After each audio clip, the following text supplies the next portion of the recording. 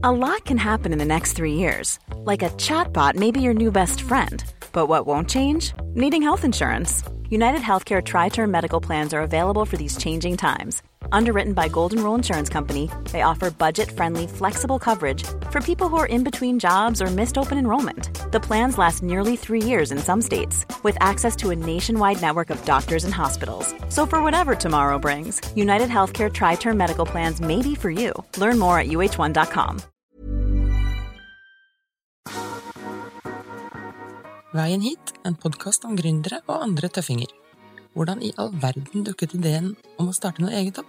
I denne podden snakker jeg, Hilde Orelli Finansøysen, med gründere og andre tøffinger, både om veien hit, omveiene, snarveiene og veien videre. Even Kvelland, velkommen hit. Takk for det. Så din introduksjon blir altså kjempekort, for det du kan og er gründer, det er flytende sol, punktum. Ja. Ja, ikke sant? Og det er sånn, det er litt sært og rart, og dette skal vi snakke mye om. Men litt før du drev med flytende sol, hvem er Even? Hva har han gjort for å komme dit?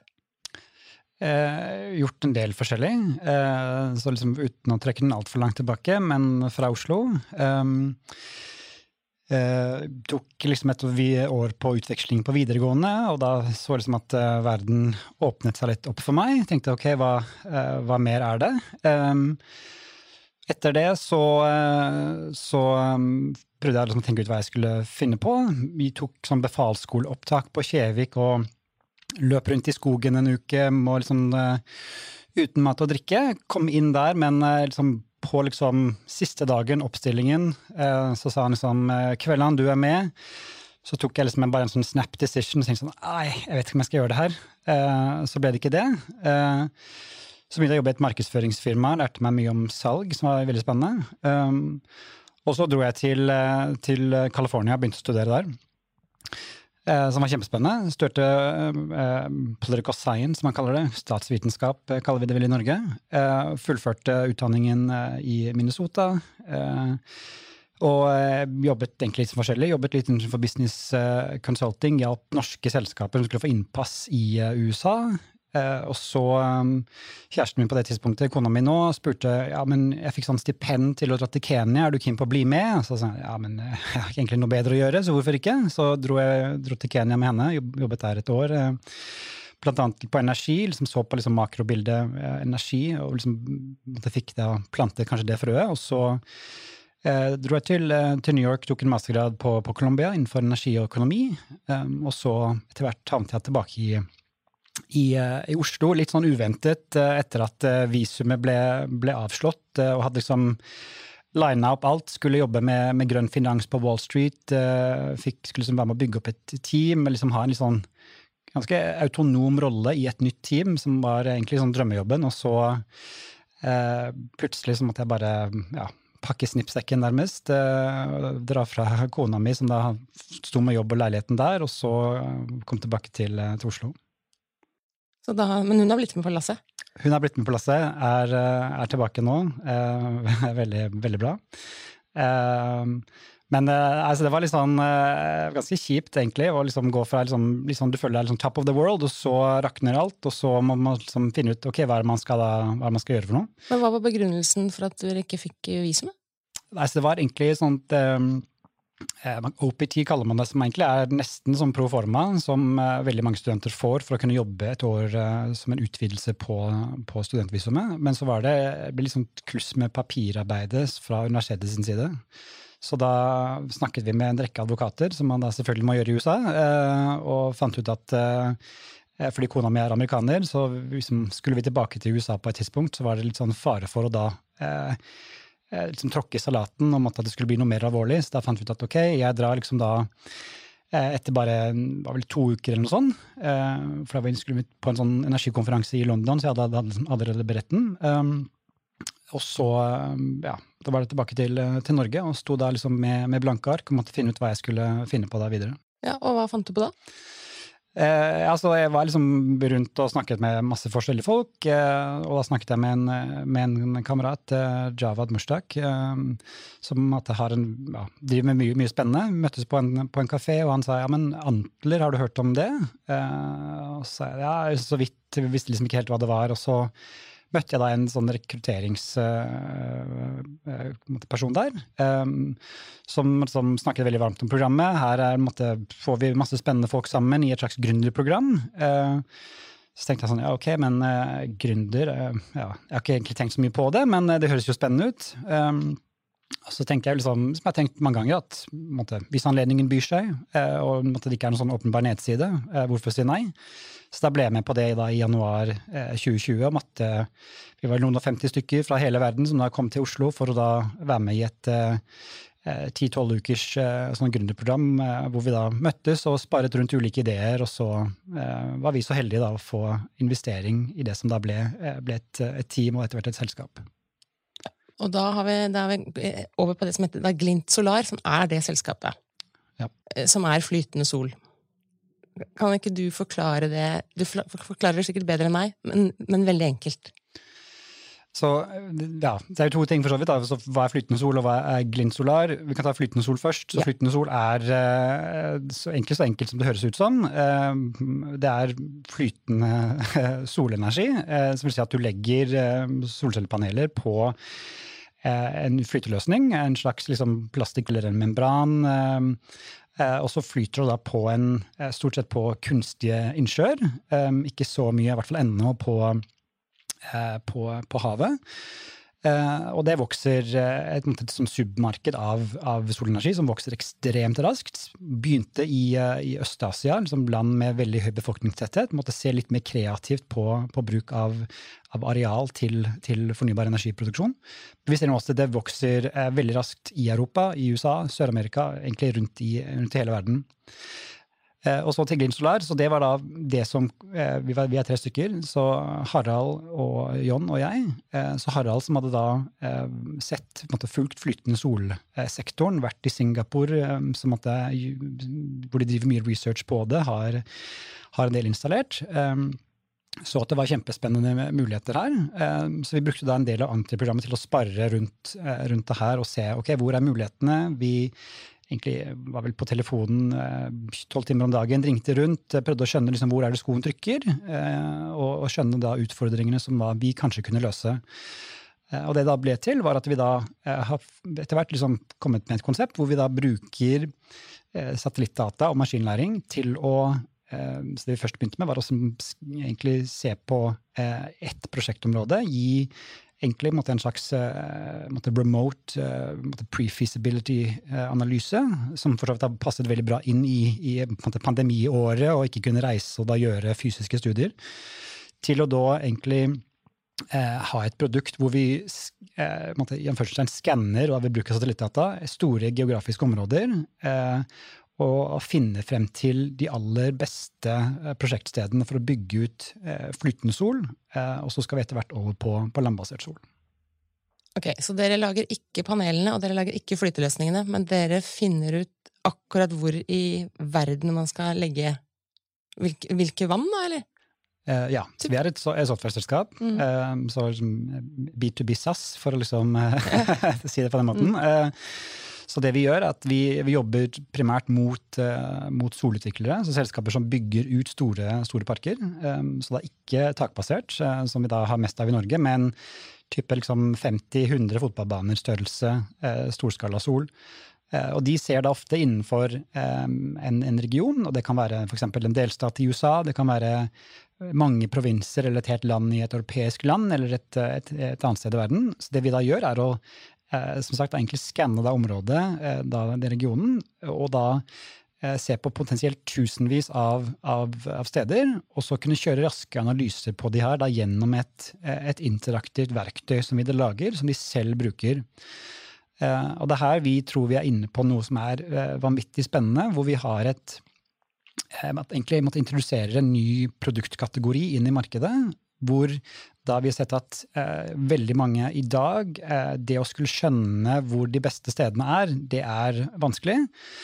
og veldig tidkrevende. Du kanskje får noen prosjekter i fanget, men det veldig ofte gjort på en sånn ad hoc reaktiv måte, hvor du kanskje da ser på 10 prosjekter, og så prøver du å finne ut av hvilken av de mest lønnsomme.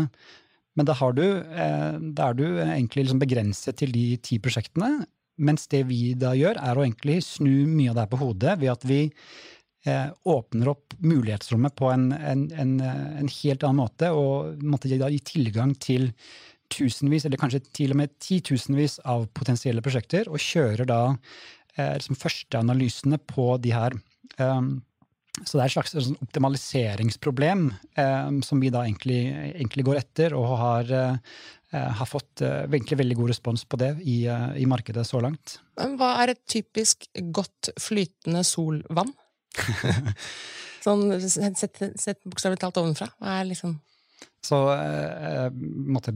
mye sol, det sier seg kanskje selv, eller solinnstråling som vi sier. Men så det da en rekke ulike variabler man må da sjekke, så du har tekniske variabler som hvor mye blåser det, hvor store bølger det, og mye av det her går også inn i modelleringen av hvor mye strøm som produseres, og det noe av fordelene med flytende sol, at du kan få en såkalt kjølingseffekt ved at vannet kjøler ned panelene, så du kan da produsere mer strøm enn da et tilsvarende anlegg på land. Så det noe av fordelen med flytende sol. Men i tillegg så det avstand til for eksempel til trafostasjon, eller hvor man kobler seg til nettet. Så det en kjempedriver for CapExen til prosjektet. Så det bare da i vårt verktøy kunne veldig raskt se hva avstanden til da koblingspunktet. Men også alle mulige miljømessige hensyn. Så det vi da ser på jo egentlig redusere risikoen for at de prosjektene man da begynner å se på, at man skal plutselig få en eller annen sånn red flag, hvor man har brukt masse tid og penger på prosjektet, og så viser det at ja, men her det en eller annen utrydningsartet art som befinner seg, så man må skrinlegge hele prosjektet. Så vi prøver å trekke da veldig mye av informasjonen helt frem i verdikjeden, så du har egentlig mest mulig informasjon til å begynne med, og kan ta best mulig da valg. Så det gjelder også da sosiale forhold, det gjelder regulatoriske forhold, og da kunne få et kostnadsoverslag og en teknisk analyse på da veldig, veldig, veldig mange potensielle prosjektsteder. Men noen må jo eie disse vannene, eller hvordan finner dere ut av det?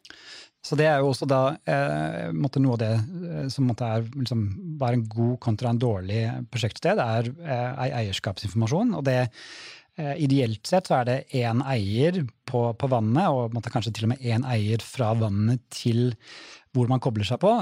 Som regel det ikke tilfellet, men vi jobber for eksempel med en stor kunde i USA, hvor vi da ser på hvor mange eiere det faktisk snakk om, og da vil jo færre eiere som da man skal drive og forhandle med, jo bedre. Og så det selvfølgelig utfordrende, så en ting liksom eierskapsdata i Europa og USA, og så det mer utfordrende å skulle finne det i andre steder i verden, og det liksom litt sånn avhengig av hvilken geografi man inne i, men et veldig viktig element. Men hvis et vann, og så det masse flytende sol oppå det vannet, betyr det at ting som da eventuelt lever der dør, eller og hva sier liksom sånne miljøvernere, disse gærne miljøvernerne, synes de at dette greit?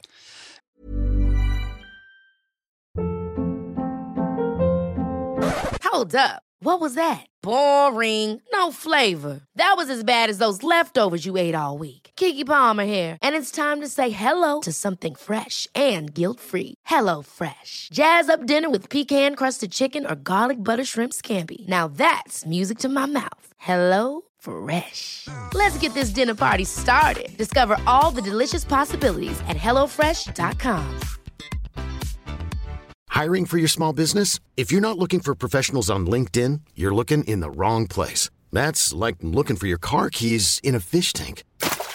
LinkedIn helps you hire professionals you can't find anywhere else, even those who aren't actively searching for a new job but might be open to the perfect role. In a given month, over 70% of LinkedIn users don't even visit other leading job sites. So start looking in the right place. With LinkedIn, you can hire professionals like a professional. Post your free job on linkedin.com/achieve today. Så det vi ser at stort sett så det ikke, men selvfølgelig avhenger av hvor stort areale man dekker. Så i en del land så det for eksempel, det regler på hvor stor prosentandel, om det 20%, 50% dekningsgrad.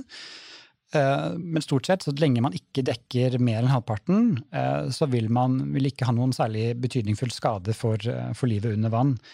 Og i noen tilfeller så kan det være til og med positive effekter, ved at du da faktisk du kan hindre vannfordampningen, som da vil være positivt for økosystemet.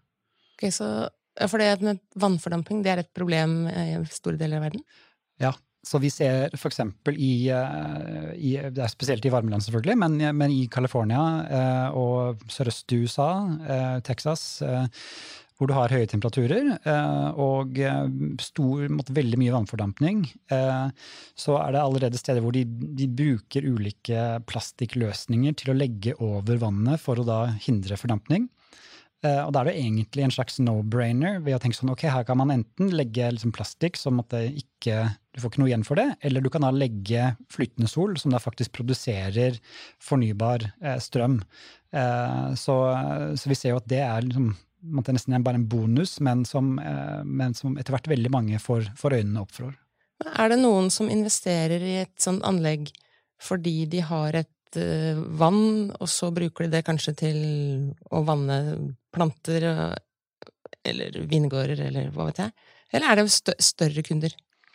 Så vi retter oss mot større kunder, men sånn det begynte, så det var en kar i Sonoma eller Napa i USA, så det som i California, vindistriktet, som han var MIT-ingeniør turned winemaker, stod vel tilbake i 2008, hvor han prøvde å eksperimentere med det her, og laget da et av de aller første flytende solanleggene, hvor jeg tror han selger liksom Caberneten sin til $150 flasken, så da måtte det vel si seg selv liksom at landet hans veldig verdifullt, og da har en sånn irrigation dam for å da drive vanning, og da la flytende sol der. Så det var egentlig sånn det begynte, og vi tror fortsatt at det vil fortsette, men det nok spesielt på storskala, hvor du da får kostnaden ned, som vil være spesielt attraktivt, og da igjen storskala vi primært jobber med. Hva hvem den typiske kunden? Så for oss det selskaper som Blind, og vi ser at det skal investeres 10 000 milliarder kroner i sol. Det helt sånn ufattelige tall som skal investeres i løpet av neste 10 årene. Og veldig mange selskaper, de har spenstige mandater for å bygge veldig aggressive vekstmål. Så vi hjelper da egentlig store utviklere av solparker til å da bygge den pipelinen, at det skal gå raskere, mye raskere, og da finne frem og kunne analysere til hvor de da faktisk skal deployere da all den kapitalen de sitter inne med. Og hvis jeg nå, veldig tenkt tilfelle, jeg eier et stort vann, en innsjø, og det lite bølger, og det ferskvann, og det aldri frost, og så kommer du, og så sier du, ja, men dette her passer jo perfekt til et flytende solanlegg. Så ja, det fint, jeg skal ikke bruke det til noe annet, egentlig. Men hvor får jeg da penger av deg? Altså, leier det liksom vannet mitt? Altså, ikke nødvendigvis gjennom oss, men du vil kunne få en inntekt som utleier av vannet, på lik linje som en bonde vil få inntekt gjennom å leie ut en åker til et solfirma. Så det ser vi jo også at etter hvert så det flere som stiller seg det spørsmålet, ok, jeg har et vann, det brukes ikke til noe særlig, eller spesielt at du da den bonden i for eksempel California eller Australia som sliter med vannfordampning, og da spør seg selv, ok, kanskje det bedre måter å kunne både redusere fordampningen og i tillegg få en inntjening på det. Så det jo selskaper som står til å bygge ut, og så kommer det kanskje til oss for at vi gjør da noe av analysene på det. Kan man bygge dette i Norge? Altså funker det liksom på saltvann og sånn? Ja, det gjør det, og vi ser det etter hvert flere og flere norske selskaper, både på liksom hardware-leverandørsiden som kommer frem, men også da norske utbyggere, så liksom alle de kjente liksom energiselskapene i Norge ser på flytende sol. Så det flere prosjekter som har blitt bygget, mest sånn testparker rundt i norske fjorder, egentlig. Og så, liksom, vi sitter jo i et av liksom, verdens minst solrike land, men allikevel så det et slags potensiale, men potensialet nok mer på, liksom, fra liksom, næringslivssiden, at her vi gode på det maritime, vi har også liksom, erfaringene fra akvakulturen, og vi vant til å tenke globalt og tenke på en måte, hva kan vi da selge til utlandet. Så jeg tror det nok primært et case for at selskaper da jobber sammen i Norge og selger til utlandet, men på sikt så vil nok også Norge være en aktør hvor flytende sol kan være gunstig. Men du sa det skal først fokusere på flytende sol, og så skulle dere på fastlandet etterpå. Men bare superkjapt om akkurat det. Hva fordelen med å ha det på vann, og hva fordelen med å ha det på land? Så fordelen med flytende jo, selvfølgelig litt vært inne på, det at du har det jo da på et, ofte gjerne en kunst ellers kanskje ikke brukes til noe, så spesielt i områder hvor du enten kommer i konflikt med jordbruk, det høy befolkningstetthet, det andre grunner til at du ikke ønsker å bruke landområdene, da vil flytende sol være veldig bra. I tillegg så har du den kjølingseffekten jeg var inne på, hvor du potensielt litt avhengig av sted, litt avhengig av teknologi, kanskje kan få 5-10% mer effektivitet, så altså 5-10% mer strøm da, ut ifra et tilsvarende anlegg kontra landbasert. Så det her med vannfordampning. Vi ser også at driver du med som kaller på norsk liksom renseanlegg til vann, så kan du minske algevekst og en del andre ting. Så det veldig store, eller potensielt veldig mange fordeler ved flytende sol. Og så det selvfølgelig utfordringer ved at du må ha forankring, det ligger på vann, du må ha gode løsninger, liksom vann og strøm jo som kjent noe som ikke alltid funker så bra sammen, så det gode løsninger og noen utfordringer, men disse løses på en god måte. Så det at da vi etter hvert skal tenke, eller allerede nå tenke landbasert, egentlig på forespørsel fra både eksisterende og potensielle kunder vi i kontakt med, som sier, det her jo kjempespennende det de driver med, det at vi kan gjøre det på en mye raskere måte enn vi har vært vant til å gjøre, måtte se da, bygge da den pipelinen, gjør at vi da tenker å gjøre egentlig mye av det samme på landbasert sol, hvor det egentlig veldig mange likheter. Har dere noen konkurrenter som gjør dette, i hvert fall på land? På land det på en måte noen i USA som gjør noe tilsvarende, men der har vi vært inne og snakket med flere av kundene deres igjen, som en måte sånn passelig fornøyd, og de ser at de gjør en del av analysen, men de gjør det ikke, du får ikke den, som jeg var inne på tidligere, som fra 10 000 potensielle steder ned til et fåtall. De greide ikke å gjøre det automatisk nok, så de bruker fortsatt litt for mye tid. Så det noen som prøver seg i litt ulike deler av det vi driver med. Det på landbasert. På flytende det ingen som vi kjent med. Så vi tror jo at vi inne på et vanvittig spennende område hvor vi har funnet en nisje som vi synes kjempespennende, og vi har allerede, til tross for at vi kun et år gammel egentlig, bygget et kjempesterkt team, og skal nå få med oss flere veldig sterke folk i månedene som kommer. I kroner og øre, sånn om 3 år, 4, 5, litt avhengig av hva du komfortabel å snakke med. Hvor sånn at jeg ser liksom ambisjonsnivået til Glimt Solar her?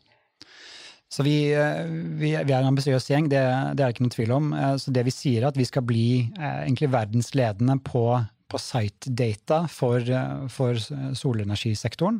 Så det vi ser at innenfor olje og gass, som vi ser på som en del av fortiden, at vi skal da egentlig innta samme posisjonen som seismikkselskapen har da, hvor du eier en del av verdikjeden helt tidlig, hvor vi ser at på sol, og for så vidt også på vind, så det ingen tilsvarende selskaper, så ambisjonsnivået kjempehøyt, og vi har da på en måte tenkt at ja, vi sitter i Oslo, men vi skal være globale, og det har vi egentlig gjort helt fra starten. Så noen av de første vi fikk med oss, i tillegg til oss da tre gründere var at vi fikk med oss 2 vanvittig flinke Harvard MBA-studenter. Så bare det å liksom tenke globalt talent, men også da tenke globale kunder. Så jeg tror skal du konkurrere på en global målstokk, så må du kan ikke sitte liksom og tenke, ok, nå skal vi først få en kunde i Oslo, og så kanskje vi skal få en i Bergen, og så ikke Stockholm, det litt langt unna, men vi prøver. Jeg tror du må bare gønne litt på, og så det selvfølgelig læring og feiling, men man må tørre å satse, og det definitivt det vi gjør. Det var et nydelig politikersvar, hvor du ikke ga meg et eneste tall. Prøve en gang til. Nei, så vi sier vel at vi skal ha 90 millioner i omsetning om en 3 år. Men ser vi liksom, hvis liksom the past is an indication of the future, så tror vi at det kan gå veldig fort. Det veldig vanskelig å spå selvfølgelig, men vi ser jo at vi får henvendelser fra hele verden som synes at vi inne på noe veldig, veldig interessant. Så det jo som alle gründerselskaper, liksom, hvor mye skal man tråkke på gassen? Berømte liksom product market fit, ikke sant? Hvor godt treffer du?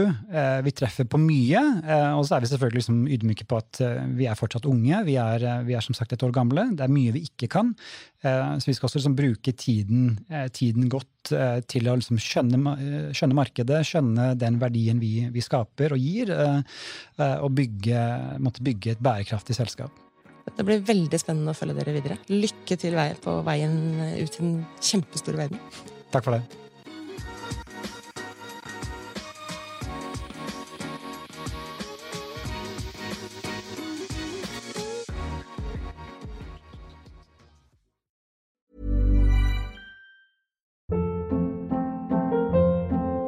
Hold up. What was that? Boring. No flavor. That was as bad as those leftovers you ate all week. Keke Palmer here, and it's time to say hello to something fresh and guilt-free. Hello Fresh. Jazz up dinner with pecan-crusted chicken or garlic butter shrimp scampi. Now that's music to my mouth. Hello Fresh. Let's get this dinner party started. Discover all the delicious possibilities at HelloFresh.com.